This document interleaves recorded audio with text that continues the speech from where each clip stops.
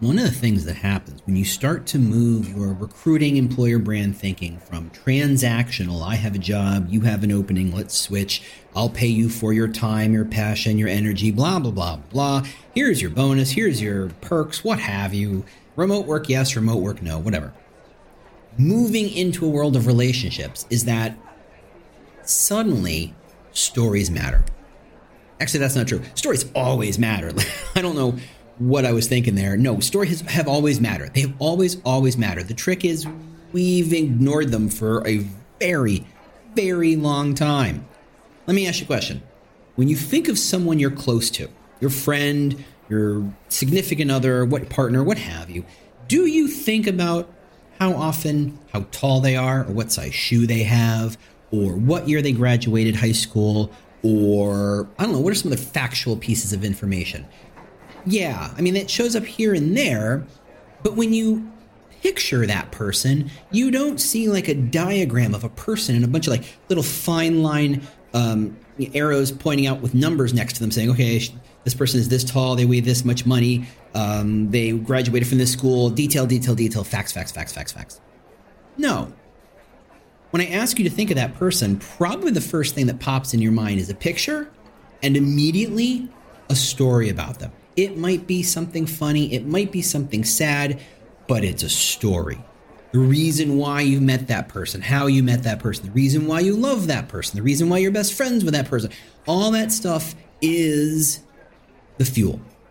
So when you think about relationships, you got to remember that stories are the fuel for relationships. When you meet a friend and you haven't met that friend, you haven't seen that friend in years, and I don't know, maybe this is a thing that's happening a lot in COVID time. Maybe you haven't seen this person in the flesh in 2 years, or maybe even more. And you have that moment where it feels like you never stopped talking, like you just pick up, like no big deal.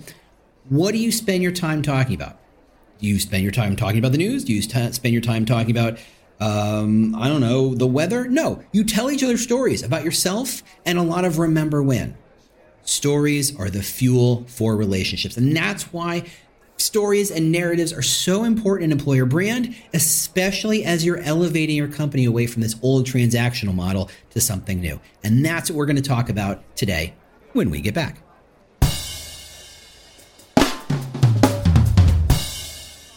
Hey everybody, James Ellis, how you doing? Welcome to the Talent Cast. This is season 2. It is Talent Chooses You, the audiobook, the podcast, version 2. Yay, I guess. I don't know. I have no official title for this project other than I'm doing it again and I'm trying to do it more. How about better? How about that? How's that? Special thanks to recruitmentmarketing.com for sponsoring the entire season. We're coming on halfway point. Just keeping way markers here. This is like episode, I actually have this written down somewhere. This is episode, you know what? You're going to listen to me click on things. This is episode 12. We have 27, 28 kind of, earmarked. So we're coming up on halfway point. So that's good. As always, if you're loving employer brand, if you want to think about how to do your employer brand better, if you think you care about employer brand but aren't sure, sign up for my newsletter. It is employerbrand.news. Yes, that domain is real. It's employerbrand.news. It's free. No salesman will call. No one will spam you. No one will sell you anything. You just get a little smarter if you open it and read it and click some links, right? There you go. Anyway, let's get into narrative. So the title of this chapter is The Narrative Advantage. Stories, not facts, connect talent to your employer brand. And I will admit that the idea that stories being the fuel for relationships is something that occurred to me well after I published this book. So this is new information. It's a new kind of frame to look at this stuff. But I think it's incredibly valid to think of it that way. And honestly, there are plenty of companies who do nothing but tell stories and do it for the employer brand, employee advocacy, employee engagement kind of model. And maybe they write videos, maybe they write articles, maybe they do profiles, whatever. Stories are important. In fact, stories rule the world and our imagination, right? But more importantly, they're the driver of our choices. We tell ourselves stories. When you look at a really nice watch and think about buying it, somewhere in your brain, it wonders, am I the kind of person who spends this much money on a watch? That's not schizophrenic. That's really rational. That's completely normal. In a lot of ways, the buying process is a function of, am I that kind of person? Does that person further my story? Am I the kind of person who likes to spend $20,000, $1,000 on a watch to show off how rich I am? Or am I the kind of person who will drop $40 on a Timex, maybe swap out the band to show people how frugal and smart and clever I am? Because let's be fair, they both tell time. What's the story I want to tell? What's the story I'm telling myself? Right? This is the same power that Apple leverages when it launches a new product. To know that the people who love Apple products are the kind of people who would buy the new thing.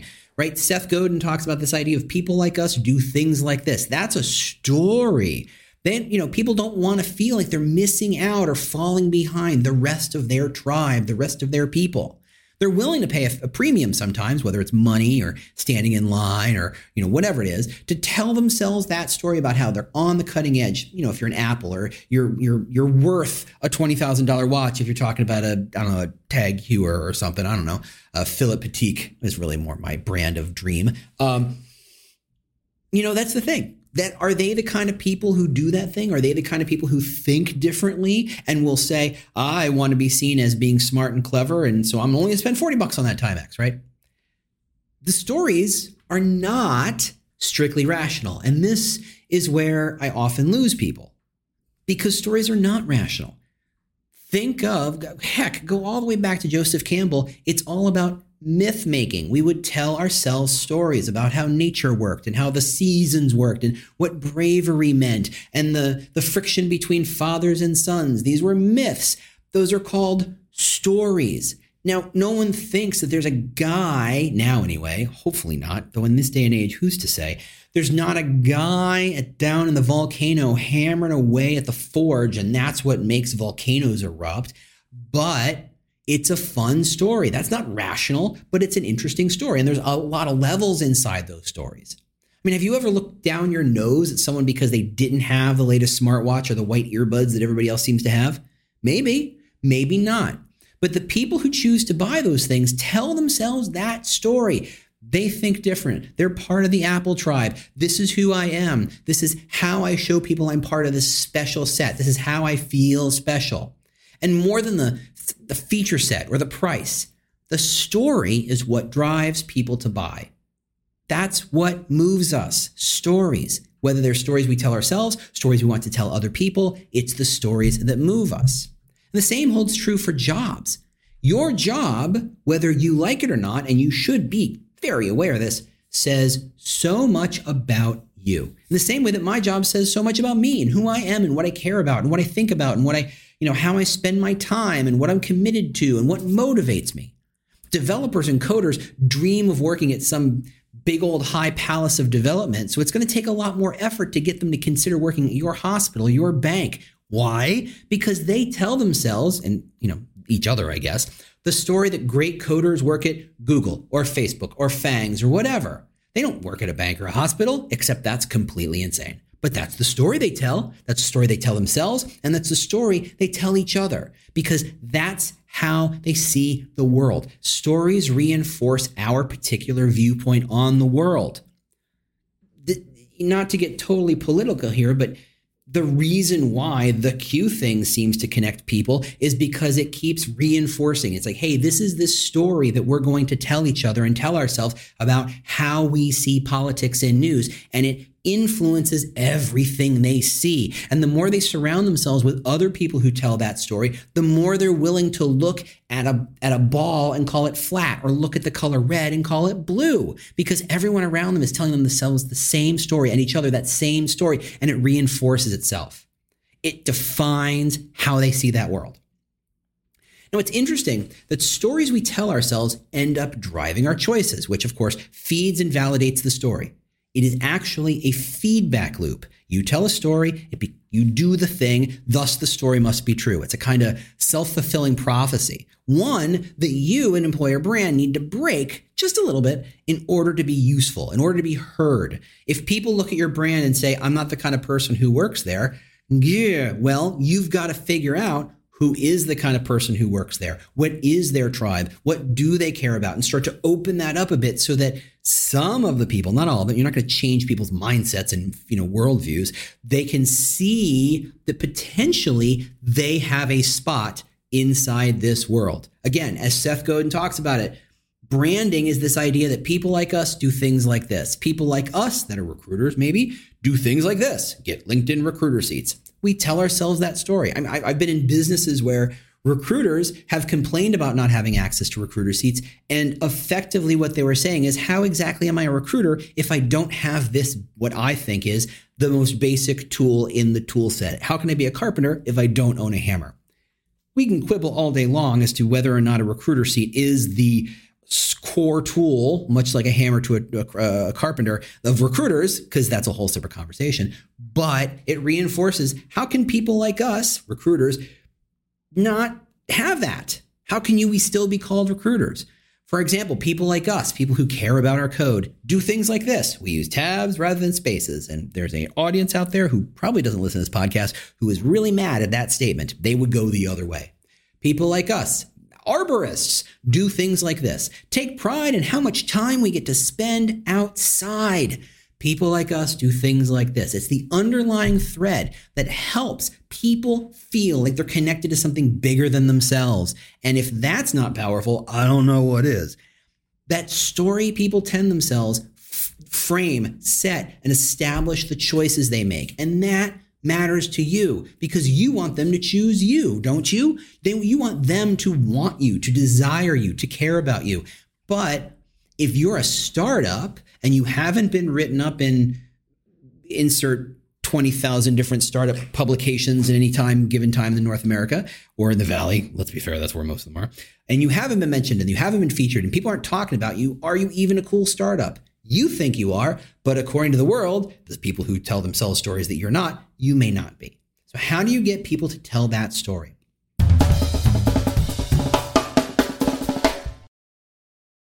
How much do you understand the future of finance? I'm Jim Marous, a top 10 banking influencer and host of the podcast Banking Transformed, where we dive deeply into the rapidly evolving world of banking and financial technology. Join me as I interview industry experts, thought leaders, and innovators as they unravel the latest banking trends, disruptions, and game-changing technologies reshaping the world of finance. Redefine your understanding of the banking ecosystem. Subscribe now to Banking Transformed, available wherever you get your podcast and now available on YouTube.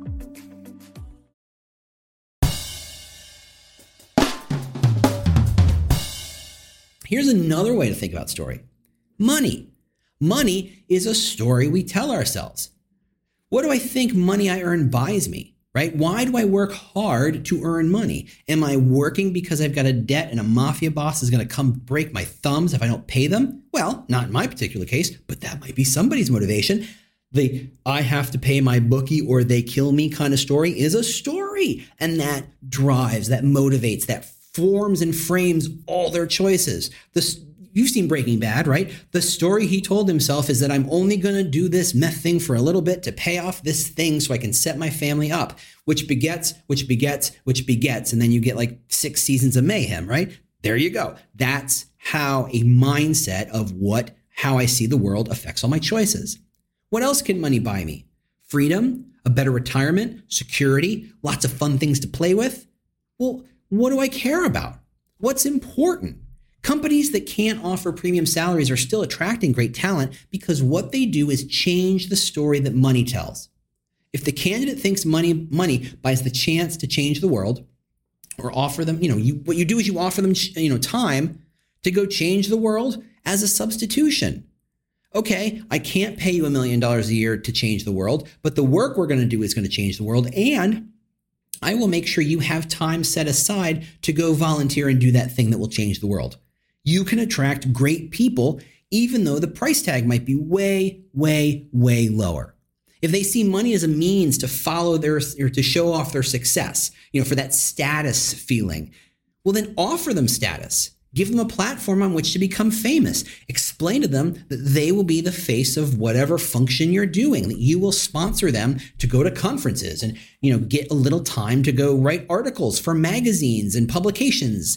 That's how you offer them status, because if they see money as status, give them status instead of money. Not completely. It's not a 1-to-1 split. You can't say we're going to pay you nothing, but we're going to give you all this status. Chances are they're not going to buy that. I'm talking about on the margins. I'm talking about the difference between you and Facebook in terms of pay. Facebook is always going to beat you. So if they can always, in terms of money. So how do you bridge the gap? You offer your money plus the thing that Facebook can't. And that's how you get a value proposition that the candidate cares about. If they see money as a way to feed their own development, offer them mentorship, sponsorship, coaching, feedback, classes, tuition assistance, whatever it is, feed their development. Great employer branding professionals, whether they're conscious of it or not, approach their jobs very similarly. They spend time wondering, what story do we want prospects to be telling themselves when they apply? Why are they applying? Are they applying for money? Are they applying for status or opportunity, the chance to feed their side hustle, a career ladder? The story that you tell attracts people who align themselves to the story. It reinforces that story that they tell themselves, remember, feedback loop, and connects the dots, leading to higher quality candidates, better interviews, higher acceptance rates, all that great stuff. Better talent, stuff like that.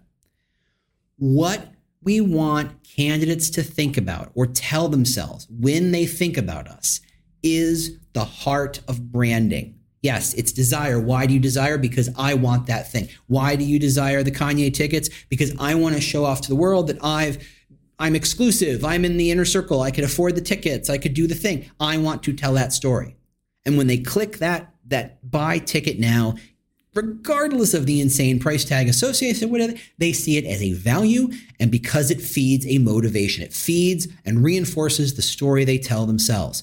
So if you don't understand what story your candidates are telling themselves when they click that link, that apply button, you're up a creek.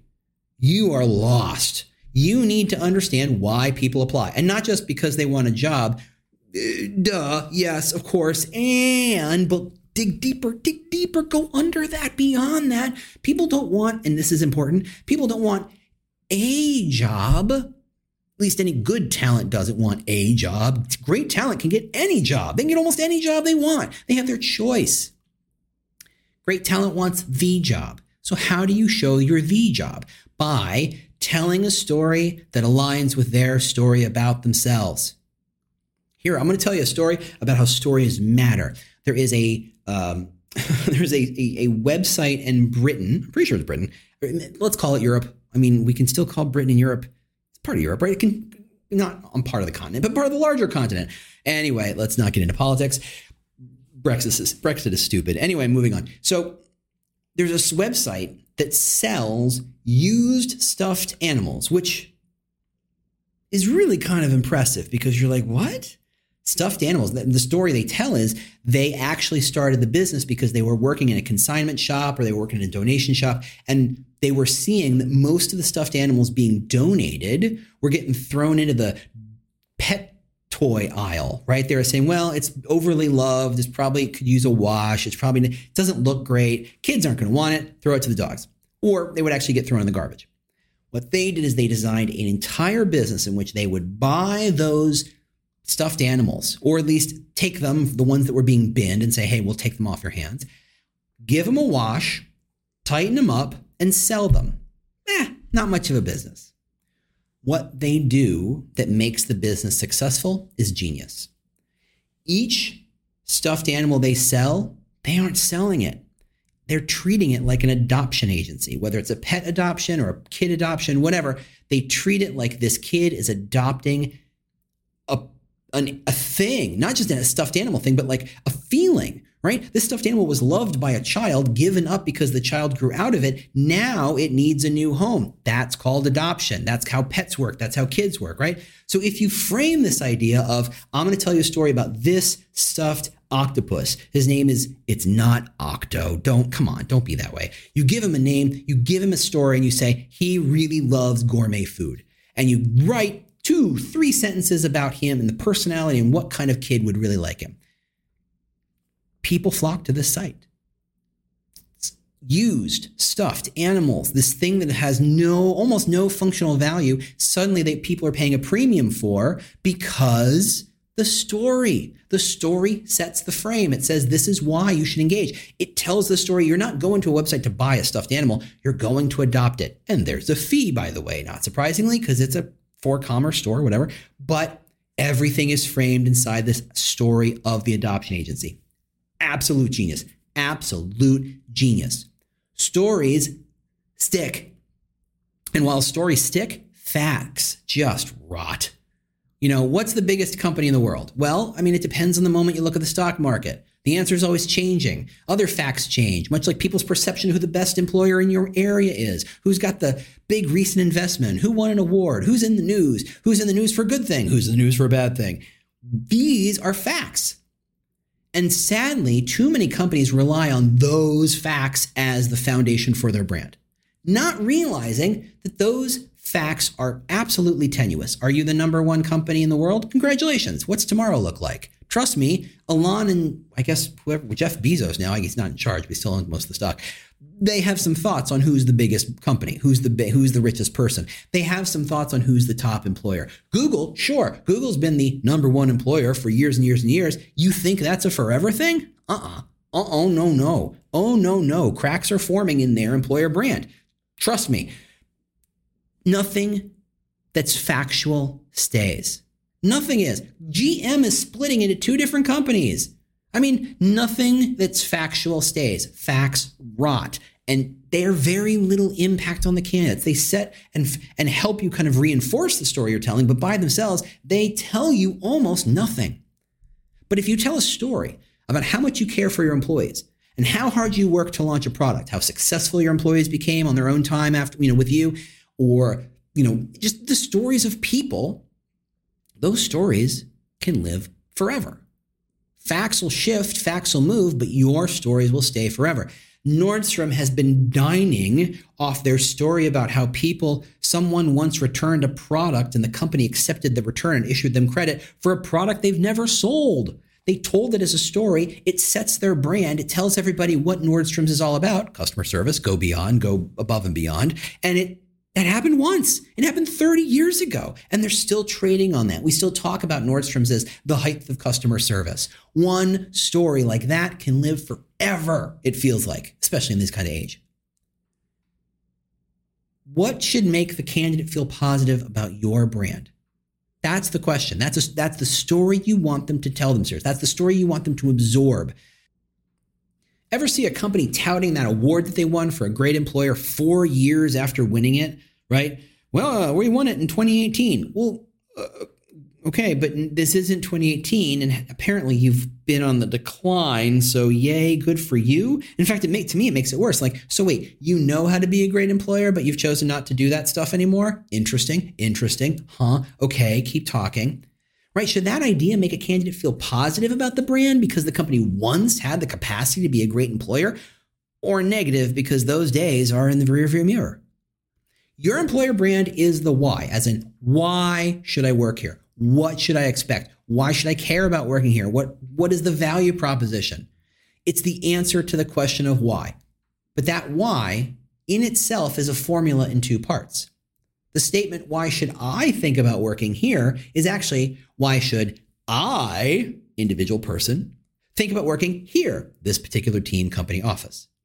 The two sides, the I and the here, need to be considered at the exact same time with exact equal weight. You can talk about how great it is to work here, but if it doesn't relate to the I in this statement, a la me, who cares? But if you only care about the me, but don't talk about you, I don't know what the heck we're talking about.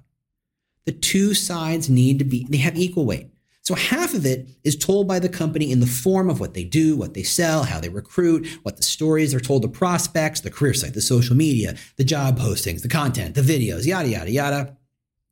That's the half that the company controls. This is what it's like to work here, but you point it at a particular kind of person who wants that thing. That idea tells and decides what stories you're going to convey to the world. And honestly, if you don't, the second half exists in the candidate's mind. It's how they take all the touch points that you have put out there and the ones you didn't mean to, and the stuff that just kind of inadvertently shows up, what their friends say, the network say, the news says, interactions, customer service, product stuff, blah, blah, blah. They merge their touch points and their perception with your story. And that's what establishes the brand. The brand lives in their head. So consequently, it's not something you can actually impact. You can only influence it by telling stories. Stories are how you change someone's perception. When I told you the story about the company that sells stuffed animals, your immediate reaction went, really? And then I told you the story about the adoption agency and told you they were making money. And you went, that's a really interesting thing. And I guarantee you, that is a story you will tell someone one day. Because it's a story that sticks in my head. It's probably a story that sticks in your head. It's not a fact that sticks in my head. It's a story. Could I tell you what the name of the company is? Nope. Could I tell you what country they exist in? Nope. Could I tell you how many animals they did or any kind of facts about the company? What I can tell you? The story. An employer brand is the sum of what you project and what they absorb. And it is collectively told story. It is a cooperatively told story. You don't tell it. They don't tell it. Together, you build it. If you insist on saying how innovative you are, but when candidates walk up and they see a 10, 12-year-old ATS, how innovative do you think they think you are? You said it. Congratulations. It's a claim. Wonderful. Good for you. Anybody can make claims, a la me and LeBron and donuts. But if you don't prove it on the day-to-day, what's it mean? If you say you care about employees, but everybody knows they work for 12 and 14-hour days, what will they believe? That you care about your employees? Maybe not. Probably not. If you say you care about women employees, but your maternity leave is the legal bare minimum in the United States, guess what? People aren't going to believe that you care about women. Everybody see that? I'm recording this in mid-March, just after Women's International. I always get this wrong. The Women's Day, where everybody talks about International Women's Day. That's what it is. I knew I would get it. There was a bot on Twitter, and anytime a company would use that hashtag, the International Women's Day hashtag, the bot would actually look at data and then automatically retweet to that company and tell them what the pay gap between women and men was and kind of say, really? You say this thing, but then here's your actions. You sure about that? The number of companies who deleted their own tweets because they were called out by a bot.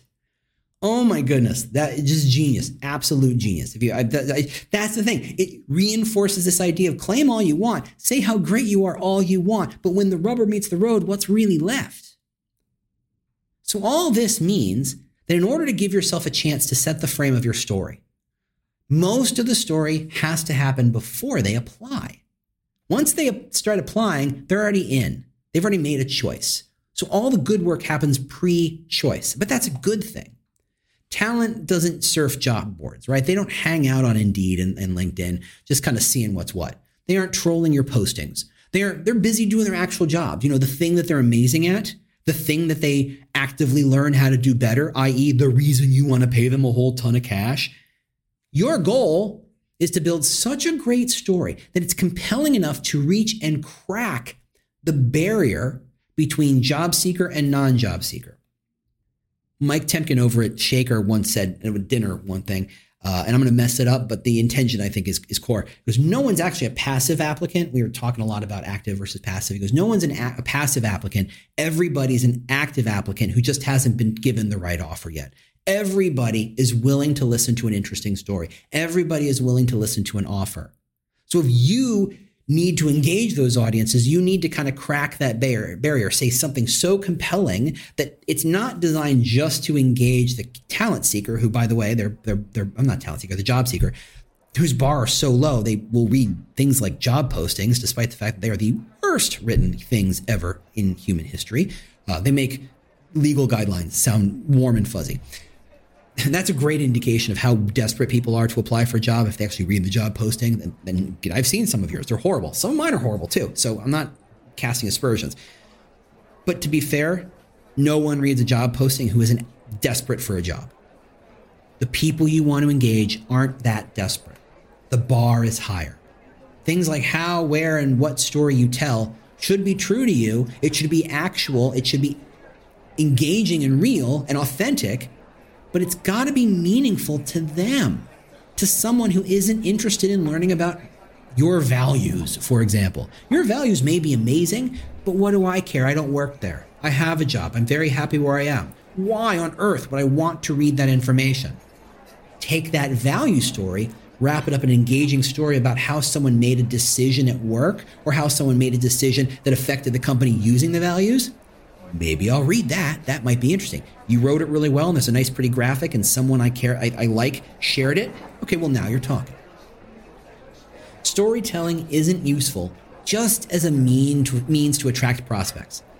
It provides recruiters deeper tools to entice a candidate to apply, to crack that barrier, to turn them from someone who doesn't care about your job to someone who's very interested in what you have to say, all the way to the point where they were willing to research the company and accept the offer.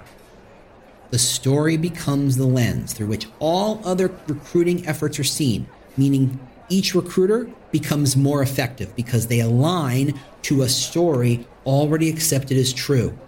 If I'm the recruiter from Nordstrom's and I'm a bad recruiter, it's going to break the sense of, oh, they're good at customer service. But if I make a meager effort to be good at my customer service, that candidate, that prospect who has assumed that Nordstrom has great customer service will kind of read into it and say, oh, it's pretty good customer service. Yeah, it's Nordstrom's. Of course it's going to be that good.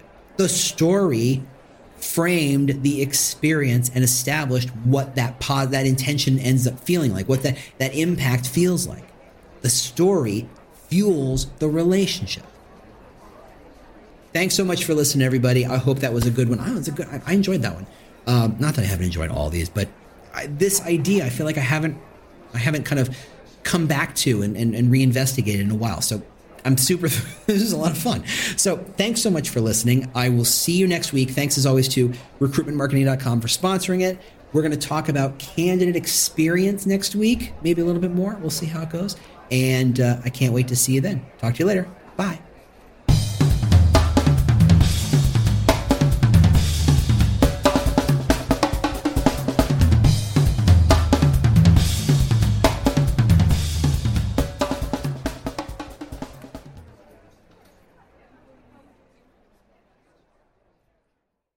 The world's best-known investor and Wall Street expert Warren Buffett once said, "Wall Street is the only place that people ride to in a Rolls-Royce to get advice from those who take the subway." Mr. Buffett's quote is remarkably accurate, but how many people would rather receive advice from him than someone simply guessing? Welcome to Buy, Hold, Sell, your single source for Wall Street knowledge and profitable guidance. Please join me, Todd Schoenberger, and fellow trader Tobin Smith, as well as host Veronica Dudo, for a podcast known to move the needle for investors.